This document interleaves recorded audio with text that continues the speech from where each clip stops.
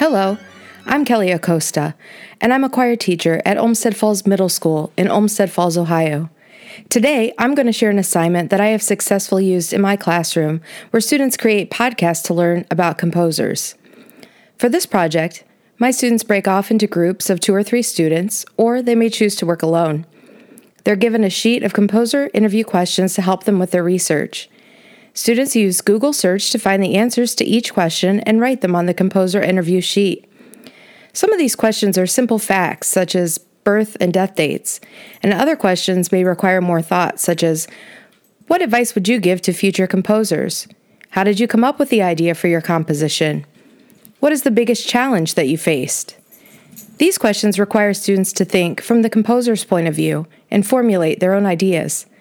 I encourage you to create some questions that require your students to think outside the box and come up with their own creative answers to the questions. Students use a voice recording program like Audacity or onlinevoicerecorder.com to record their podcast. In my class, we use onlinevoicerecorder.com all the time to record, so my students are already familiar with this easy-to-use recording platform. Once they're done recording, the file drops directly into their Google Drive and can be easily shared for assessment. Students are encouraged to be creative with the presentation of their podcast. Some students choose to have one group member be the composer, and they record an interview session using the questions from their composer interview sheet. Others choose to create the podcast as a narrative. Some students write a story using the facts that they have compiled and record themselves telling the story.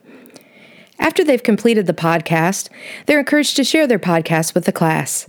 I often choose about 5 of the best and ask permission to play them for the class.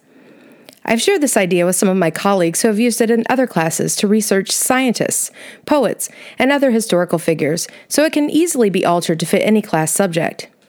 The students enjoy this project because they get to work with friends, use technology, and also have a chance to be creative while completing the project. I hope that what I've shared today in this podcast will spark some ideas on how you can have students create podcasts in your classroom.